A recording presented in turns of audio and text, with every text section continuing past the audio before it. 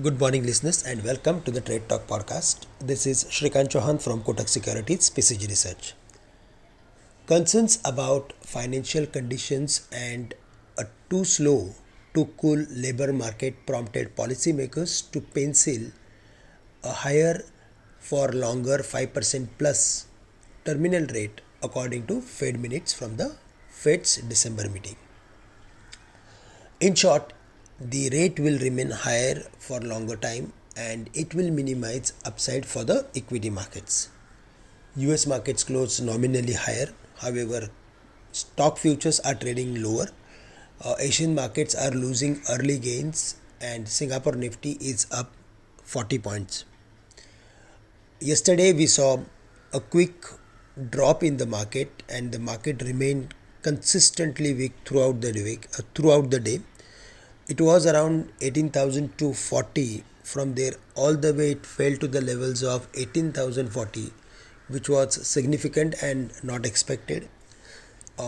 In the sell-off, the market has broken almost all the important levels, including 18,200 and 18,100, where there is huge amount of put writing.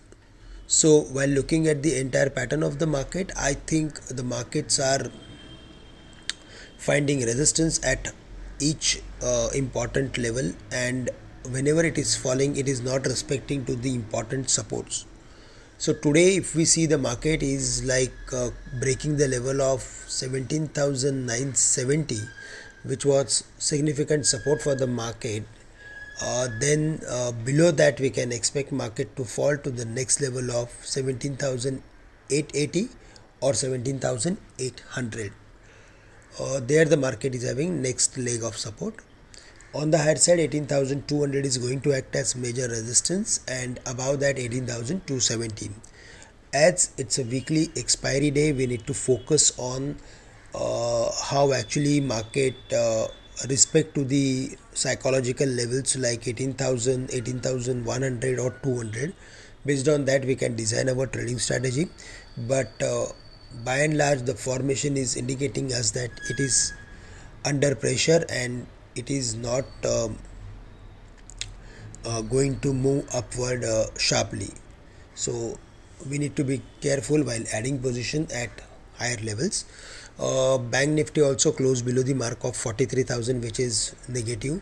It may fall to the next level of 42,700 or 42,550 in the near term. So there also we need to be careful, but in case if we see any recovery in the market after hitting the support areas, then we can expect that activity in BFSI as well as metal stocks. That's all from my side for the day. With this I'm ending today's morning podcast. Thank you and have a great day to all of you.